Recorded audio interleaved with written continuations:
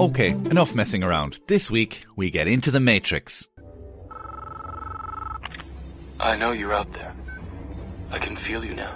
Okay, not that Matrix. But this one is way more powerful than a dystopian future in which humanity is unknowingly trapped inside a simulated reality. That's piddly.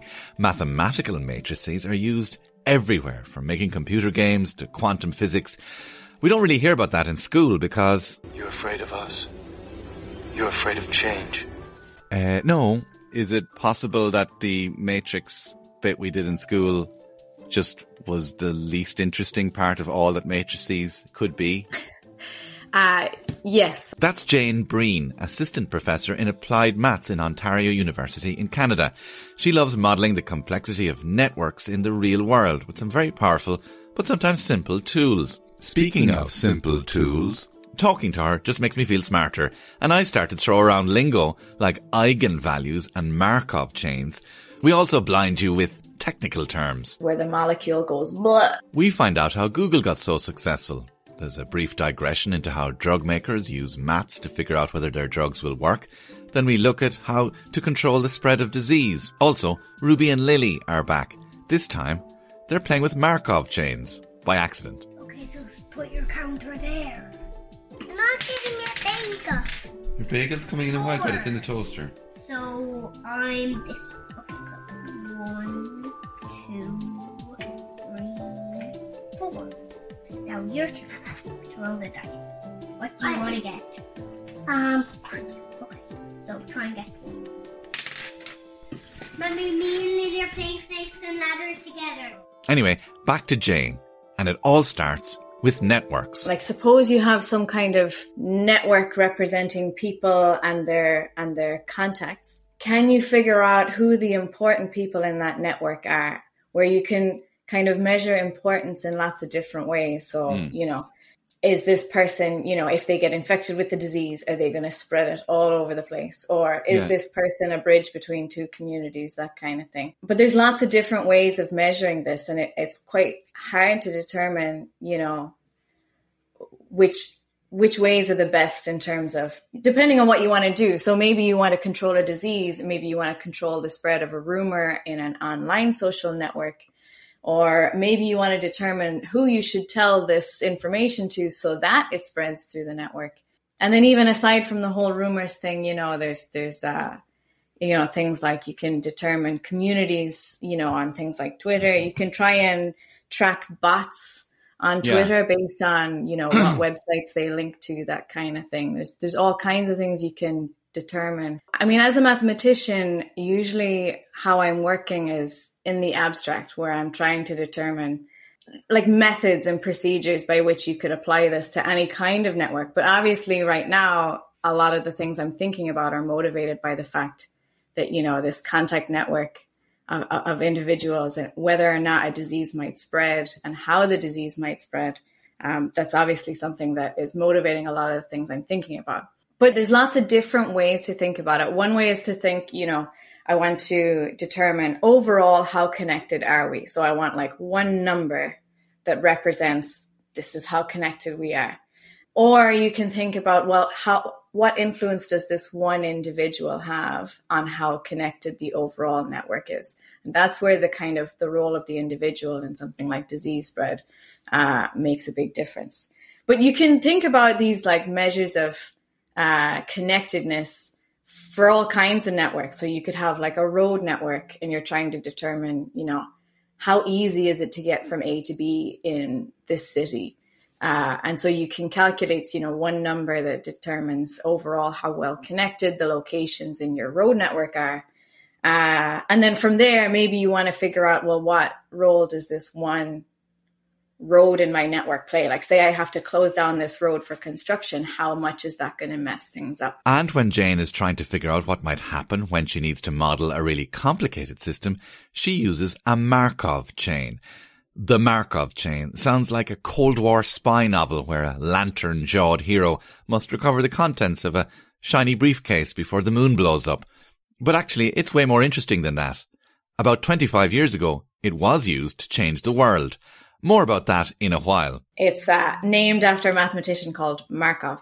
And it models a like a random process. But rather than just kind of, continuously changing in this kind of random way, it models things that change, have a finite list of states they could be in. And then it kind of switches from one state to another in some time step. Like at one time you're in one state and then you switch and you go to another state.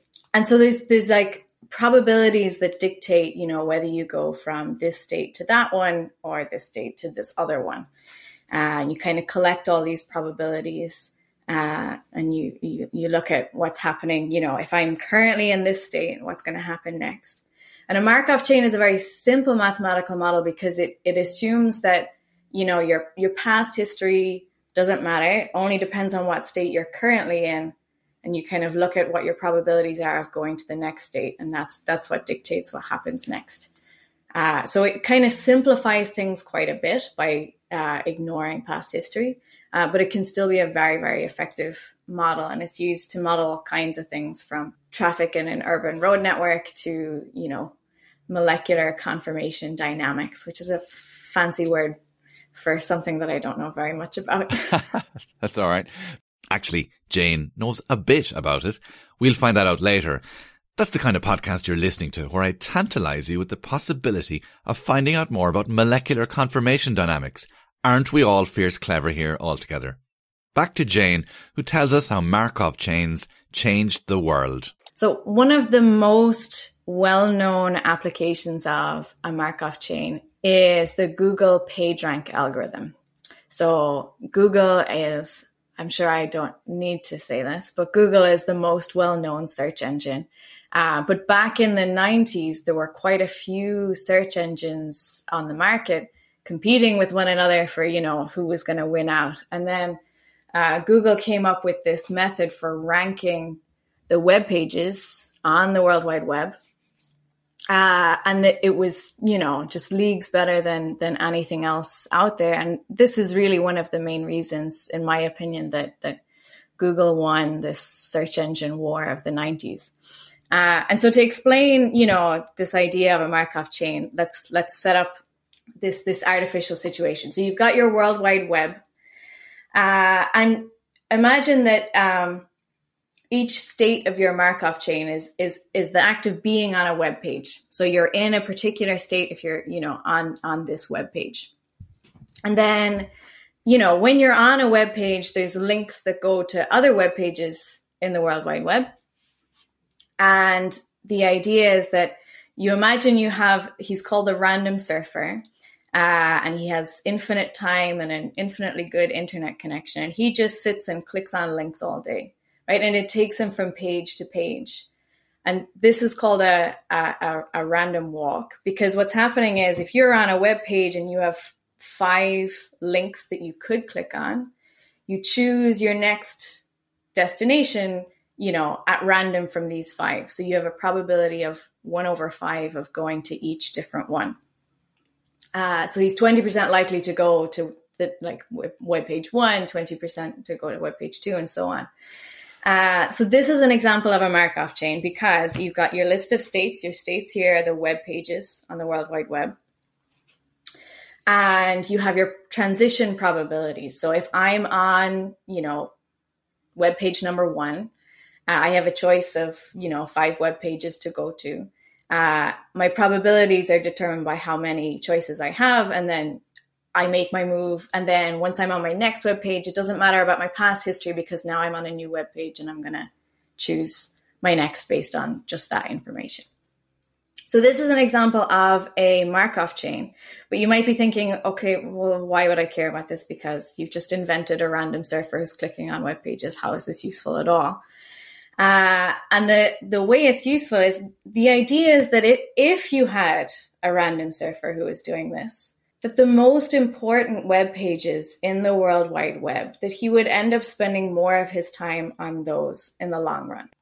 If you're an important web page, then you are linked to by other important web pages.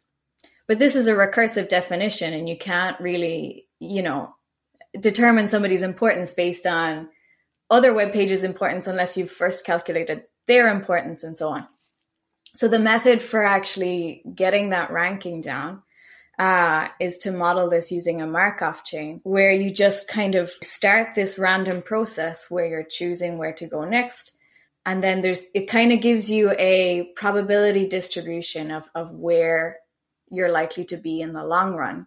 And then the ones with the highest probability, like I'm more likely to end up on Wikipedia if I just keep clicking links all the time, then Wikipedia gets ranked more highly than, say, Joe Soap's blog about the same topic, because not very many people are going to link to him. So it's not as likely that I'll end up on that webpage through my random process of clicking links. So you build this ranking over and over again through randomness, rather than having to do a load of research about how many people with green eyes and spiky hair are on the web. Like you build a ranking without needing to know who the people are.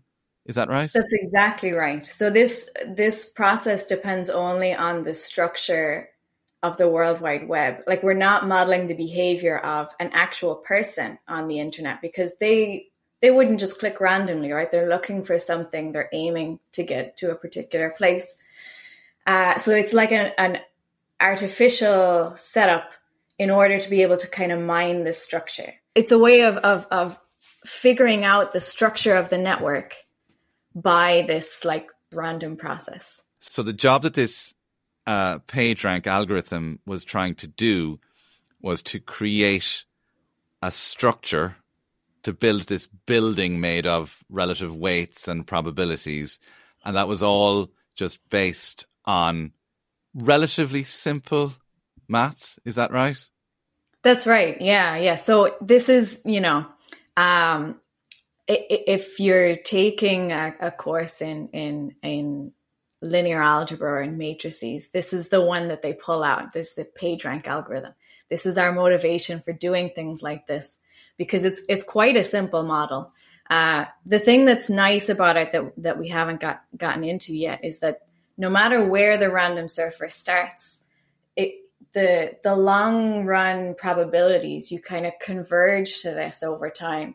So regardless of where he starts, there's this one particular, list of probabilities that the overall distribution converges to over time. So yeah, the mathematics behind it is really quite, straightforward, but it's very powerful, as you can tell, because now Google are a big deal.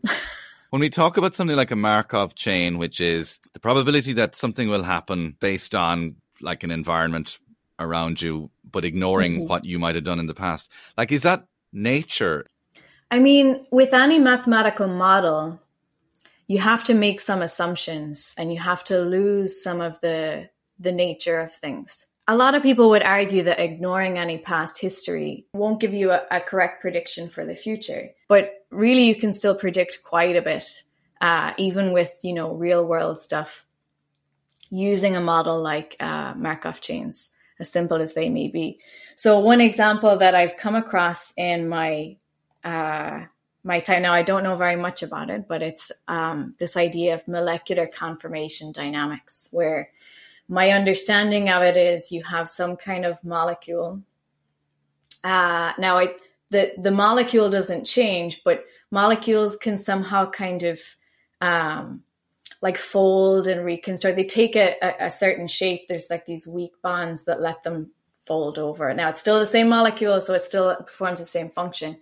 But there's small changes that are made in the structure. And so you can model this using a Markov chain where, the states are the possible formations of the molecules.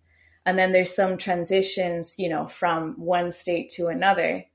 Now, those transitions, you determine the probabilities using data. So you have something that can view these molecules, and you look at, well, over time, when it's in this position, half the time it changes to this position, and the other half the time it kind of does this other thing.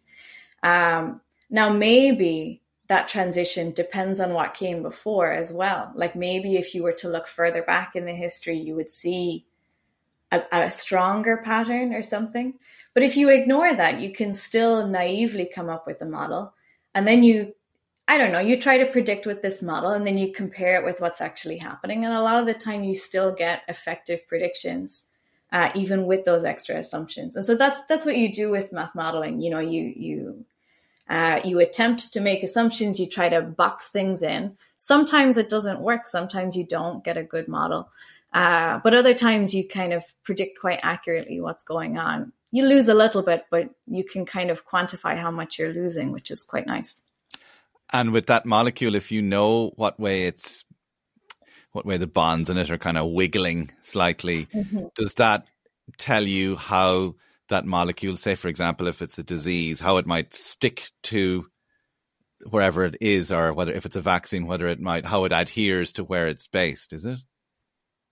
Yeah, my understanding of it is that that this is studied in drug design, where you want these like stable conformations where, okay, so you have all these kind of small wiggles. I'm going to be as hand waving. You have these small wiggles that happen quite frequently. So you have a molecule that's like in this position, and then it kind of just small wiggles. And there's all these different states where in the long run, you stay within this like cluster of possible states most of the time. And then there's some really rare transitions where the molecule goes blah and like completely changes its formation. And if you're designing a drug, presumably there's some, desire for it to be in this formation because you can account for its, how effective it is when it's in this formation. And if there's these really rare changes to this other possible formation, then you want to know about that, because maybe when if under certain conditions the molecule changes to this other formation, it's not as effective, or, it doesn't do anything at all, or I'm not sure because I'm not a chemist, but my understanding of it is that's what's being studied. Not so much trying to determine like clusters of states that are stable. So small wiggles that happen quite frequently versus, massive changes where the transition probability from like this formation to this other is very, very small. Yeah, for someone who swears she doesn't know a whole lot about it, she does a pretty good job of explaining it.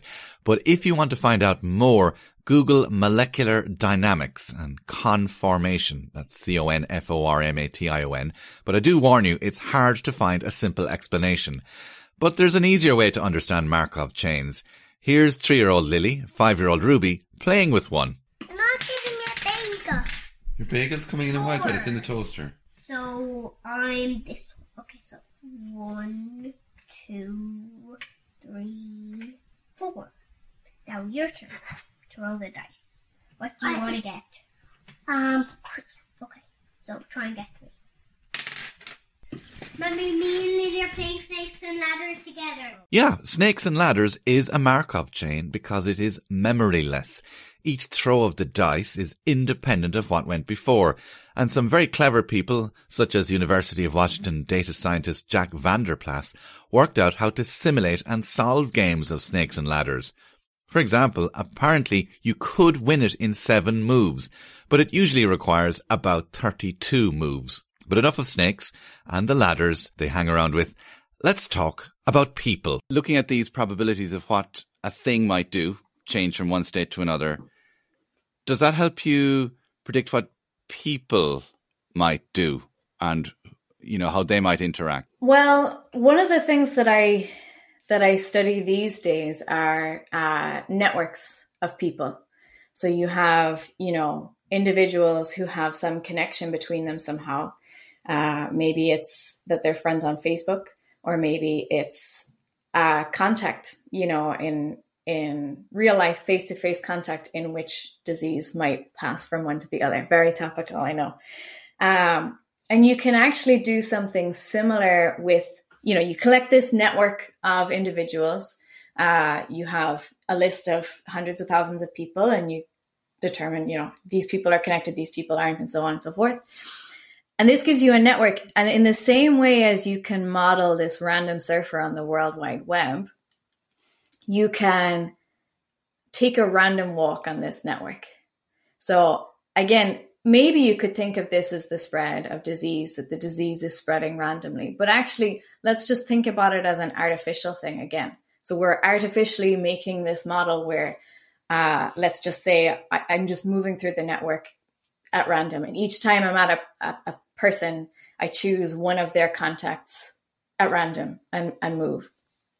The idea is that if you, what we were doing in the Google PageRank idea was the random surfer. We're just waiting to see where he ends up, on average, like the most likely place, the most important web page, right?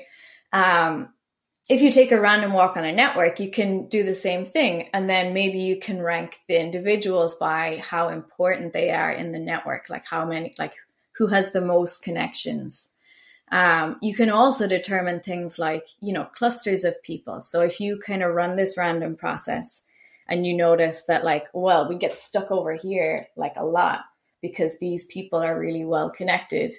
And it's quite rare that, I might make it from this collection of people, over to this one here.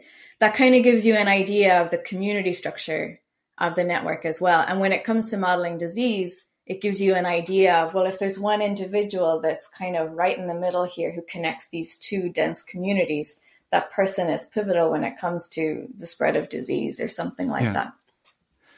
So you look at your sample population, you identify that person, and then is it a case of you kind of look at what, and then you conclude.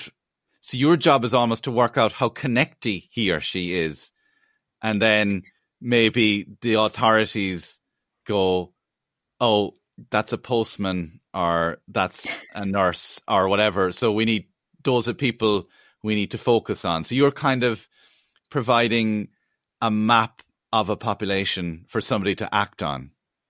That's exactly right. Yeah. So, we're dealing with numbers that are too big to just be able to look at it and try and point it, with that person's right in the middle there. It's not quite on the order of 15 trillion the way there is with web pages, but there's too many, and you need to have mathematical methods to be able to deal with it. And so my research is usually in the area of you hand me a network, and then I want to develop methods for figuring out how well connected is this network, and then how could I, who are the people in the network, where are the nodes in the network? Because I'm not thinking about people. Where are the nodes in the network? You can't get emotionally involved. You're people, think of them as people. Right. Yeah. So I kind of deal with it in the abstract, where I'm trying to determine mathematical methods for finding the most important people, the most connected people, the people who cause the network to be very tightly connected, that kind of thing. Yeah. When you're walking in a crowd, I presume, so for people who look at large groups as chaotic, do you are you in almost Terminator mode, where you look at a group of people and you can just see dots between them? Having worked on this and mapped populations down to fairly good approximations of their connectivity, when you look at a real crowd, do you look at them differently now because you see the way they're interacting and connecting? If you went to a crowded room or a conference, do you see them in a networky way? Do you map them do your eyes look at them differently? I'm not gonna confess to being that much of a nerd, but no, it's something I think is really interesting, especially nowadays the with the COVID research, we're thinking about face-to-face networks, but for a long time, people have been thinking about online social networks, online collaboration networks. There's the 6 degrees of Kevin Bacon type thing. For a long time, people have been looking at networks and how well connected they are. And so it's a really interesting area. And so, you go to a conference. I wouldn't say that I look at, how people interact with each other, but you do notice social groups. And then there's those people who are the social butterflies who go from, this group to that group and so on. It is interesting to think about in that sense. Yeah. In a social network, what does an influencer look like in the maths of it? Are they given a weighting in your matrix? Yeah, so this is one of the things I'm working on right now, which is that there's lots of different ways to measure it, and depending on what it is you want them to be important for, like whether you're thinking about the spread of a trend or the spread of disease, depending on what the application is, it can be different. So if you want to kind of control the spread of disease, then what you want to do is you want to cut out the bridges in between communities. So not necessarily the people with the most contacts, but the people who kind of are a bridge between denser communities. If you want a trend to take off, usually you want to get the people who have the most followers or something like that. So the most contacts.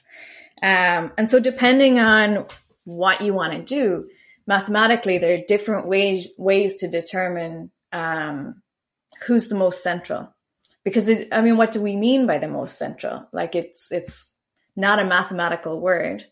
And so we ascribe meaning to it somehow mathematically, whether it be, well, I want this person to be, this person is the most central if they have the most neighbors, or this person is the most central if they, sit on the most paths between these two communities, that kind of thing. So there's lots of different ways to think about it. If I decided I was going to come up with a new trend, I don't think it would take off. But, there are other individuals who, what they say goes. And so if they share something. So do you think if you wanted to get Markov chains to go viral, you might have to seed it into Nicki Minaj or some other TikTok influencer? Yeah. That's right. Yeah, I got to get some influencers on my side. That's right. So this is fascinating stuff about how we can describe what seems like random things in the world around us that you would appear to have no control over. But yet it all stems from some sort of maths that you know very well. And everybody studies maths in school. Is there a bit of the maths they study in school that lies at the start of the cool stuff, the powerful stuff that you're working in now to do with social networks and rumors and, stuff about molecules and cars in a traffic jam? Where does it all start? Where would you recognize it? Yeah, so my side of things comes from matrices. Matrices are what I'm working with. A matrix is being plural of matrix. Matrix, yes, the matrix. Yeah. Not the Matrix, the movie, the mathematical object, the matrix. But you would say that because you're stuck in the matrix and are not aware of the real truth. But go on anyway. You probably took the wrong pill. I can't remember which color it is, but go on. Yes, if you are over the age of about early 30s, you might remember that matrices were on our Leaving Cert course, which is the equivalent of A-levels or SATs in Ireland. So the matrices, all we learned, there were just large square brackets. There were numbers in them. There were X's and Y's. There were equations. We knew it was something to do with solving equations, but we had no idea why we were doing it. Which begs the question, the matrix, I remember the matrix in school, and it was like numbers and big brackets. And I don't really remember why we used them. Is it possible that the matrix bit we did in school just was the least interesting part of all that matrices could be? Yes, I think so anyway. Well, the thing you use them for in school is something that you already know how to do. It's like, I think it's solving simultaneous equations or something like that. And it's something you can use matrices for, but the real effectiveness is when you kind of go to higher dimensions and you have like many equations you're trying to solve, where there's like linear relationships between everything. So it kind of, like the way you do it in Leaving Cert is very two-dimensional. Yeah. And when really what you want is to be able to kind of account for all kinds of things. And a matrix is essentially just like, you can think of it as a transformation of space. So like a it's a function essentially, that rather than just feeding it one number and having a number output, it's you feed in a whole list of numbers and you get out a whole list of numbers. And what that corresponds to is that, like, your list of numbers, if that's like a direction you're heading in, what a matrix does is it kind of transforms space around it so that you then head in another direction. And but ultimately what you're talking about is getting closer to the complexity of real life, which is, I presume, school maths says, you know, very, very, very, very, very basic version of life. But the further on in your maths career you go, the closer you try and approximate what the real world is like. And therefore you need more complicated methods of doing that, and more data and more things happening at the same time. And therefore you need a bigger box of numbers. Sure, yeah. And so, like, in the context of the Markov chains that I'm talking about, where the matrix comes in there, is that you kind of collect all your transition probabilities together in your matrix, where, you know, it's just a table of numbers, and the entry in your, you know, first row 10th column is the probability of going from your first state to your 10th state. And the idea is that, like, say you're currently in a particular state, and you can represent this as, like, you know, a list of probabilities of where you currently might be. By, you know, applying this function to that list of probabilities of where you currently are, you kind of get the next step in your system. So it's kind of like, rather than thinking about a random surfer and then looking at where he is specifically, you can kind of take stock of where he might be altogether, and then, like, apply this transformation so that you kind of see where he might be in the next step. But you're keeping track of everything at once rather than just, you know, one single number. But speaking of one single number. Okay, content warning. I'm going to ask Jane about a thing called an eigenvalue. E-I-G-E-N. It comes from the German meaning own. Yeah, we're pretty highbrow at this stage. I think I'm going to start calling my office a study. Sometimes in life, you have mathematicians dealing with loads of data, and then you have the boss of a company or a politician or a policy former or a public health boss who needs a summary of everything that's going on. So the matrix has all all these numbers in it representing all the things that can happen within a system. Do you sometimes need to boil it all down to, like, a number that just sums up everything? Yeah. So if you have one of these, a matrix that's transforming your space, what you can do is there's a special set of numbers that kind of represent the behavior of this transformation. And I saw somebody on Twitter joked that this set of numbers, they're called eigenvalues of the matrix. That the eigenvalues of a matrix are like the too long didn't read, the TLDR of the matrix. So if you don't really want to know, like, what all the stuff with directions and stuff, you just kind of want to see overall, are we stretching or are we shrinking? Are we heading this direction or that direction? Or how much are we, expanding or contracting? You can look at this list of eigenvalues and it essentially gives you an idea of what's going on. So the idea is that an eigenvalue is like, you have certain directions that you could be heading in, that the action of the matrix, it doesn't change the direction that you're heading in. Maybe it stretches it somehow, but you still continue that way. That's called an eigenvector of the matrix. And then the factor by which it either stretches or shrinks, that's the eigenvalue.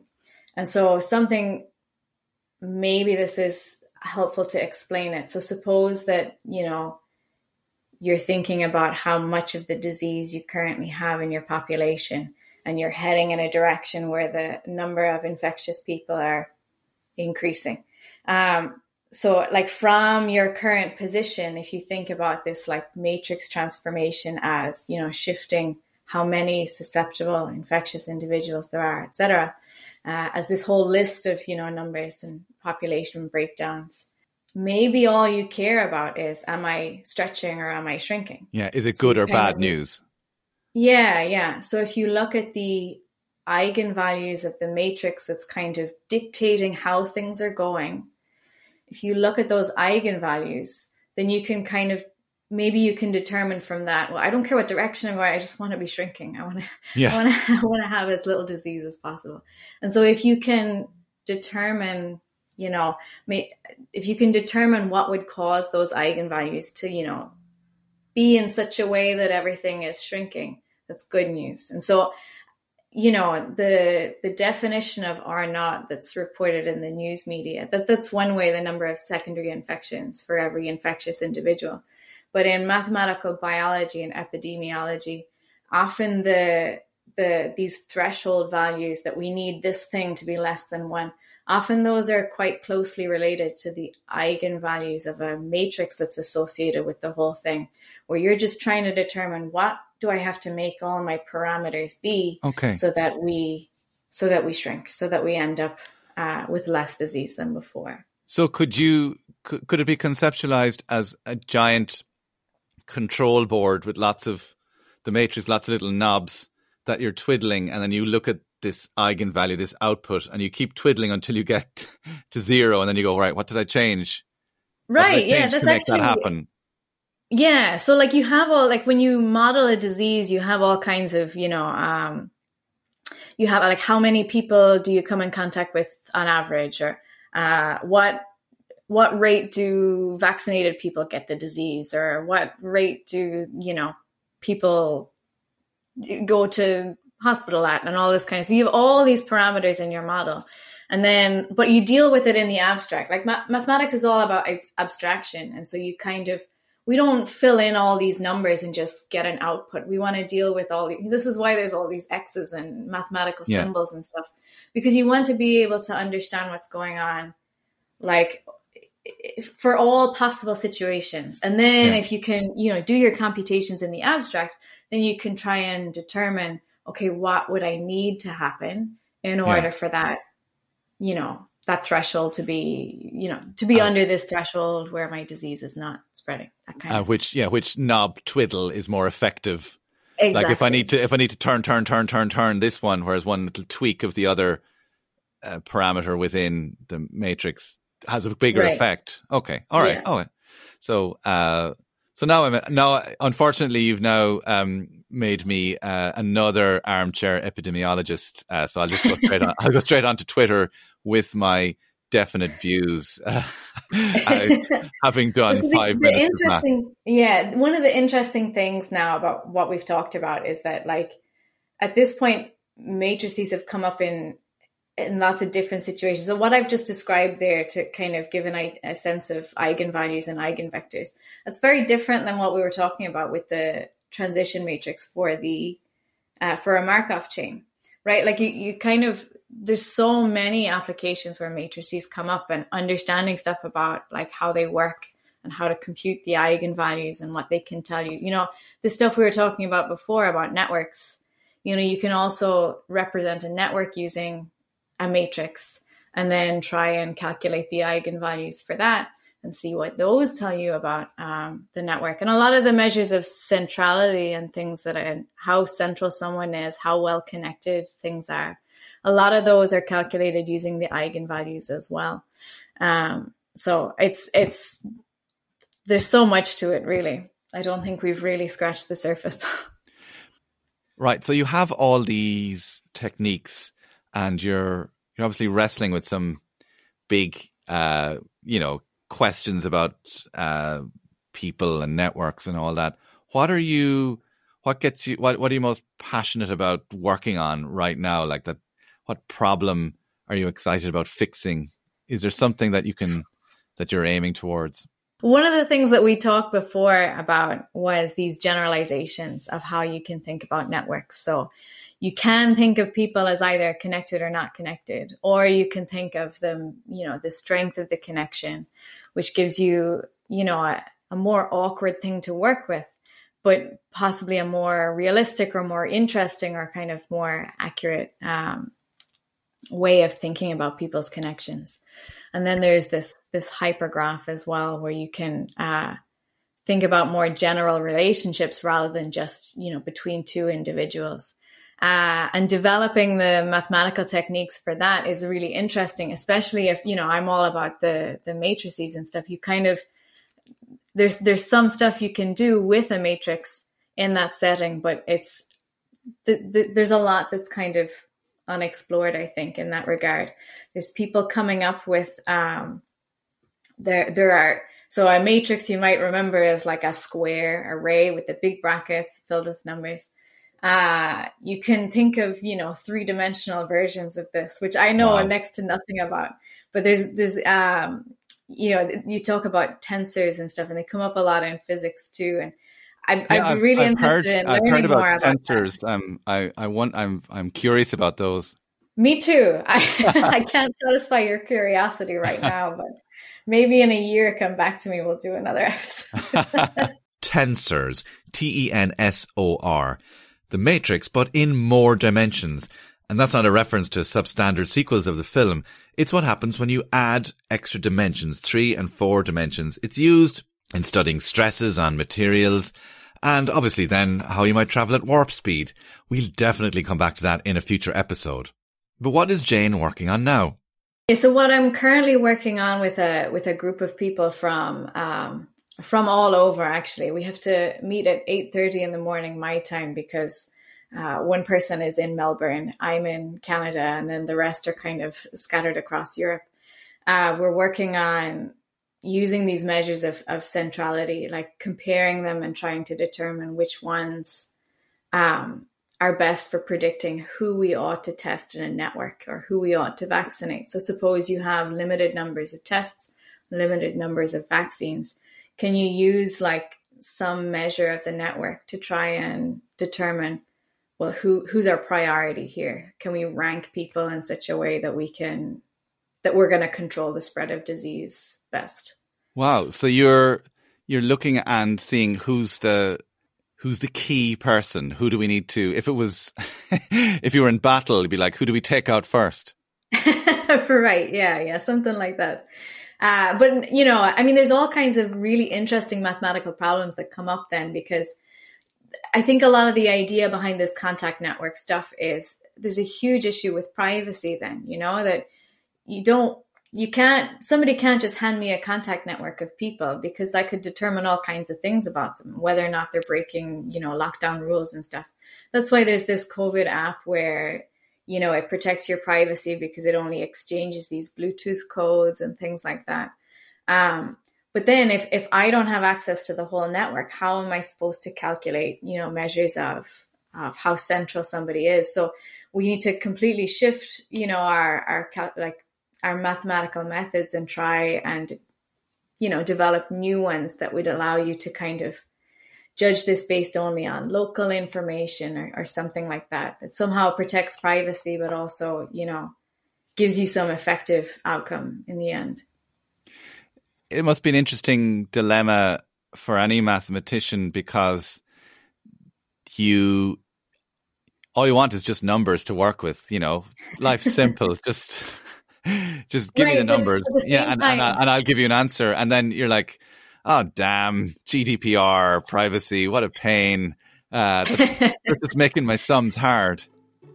Yeah, but at the same time, the new mathematics you have to come up with is so interesting that, okay. I don't have any complaints. For me, it's more about the process than the actual answer in the end. So as Jeff Goldblum in Jurassic Park, to paraphrase him, maths finds a way, does it? Well, or we change the question. Nice way to wrap up, Jane. Thank you. That was award-winning mathematician Jane Breen of the University of Ontario. One tip she did send me, if you're looking to find out a bit more about this kind of stuff and you need it to be more visual, please do look up 3 Blue 1 Brown YouTube user, or Grant Sanderson. It's one of the best maths video series I've seen. And that's it.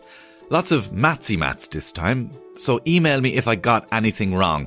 hello@ColumO'Regan.com, or find me on Twitter @ColumO'Regan, ColmOregan, or the Function Room podcast itself on Twitter, which has scaled the dizzy heights of 80-something followers, @FunctionRoomPod. See you soon. Bye-bye.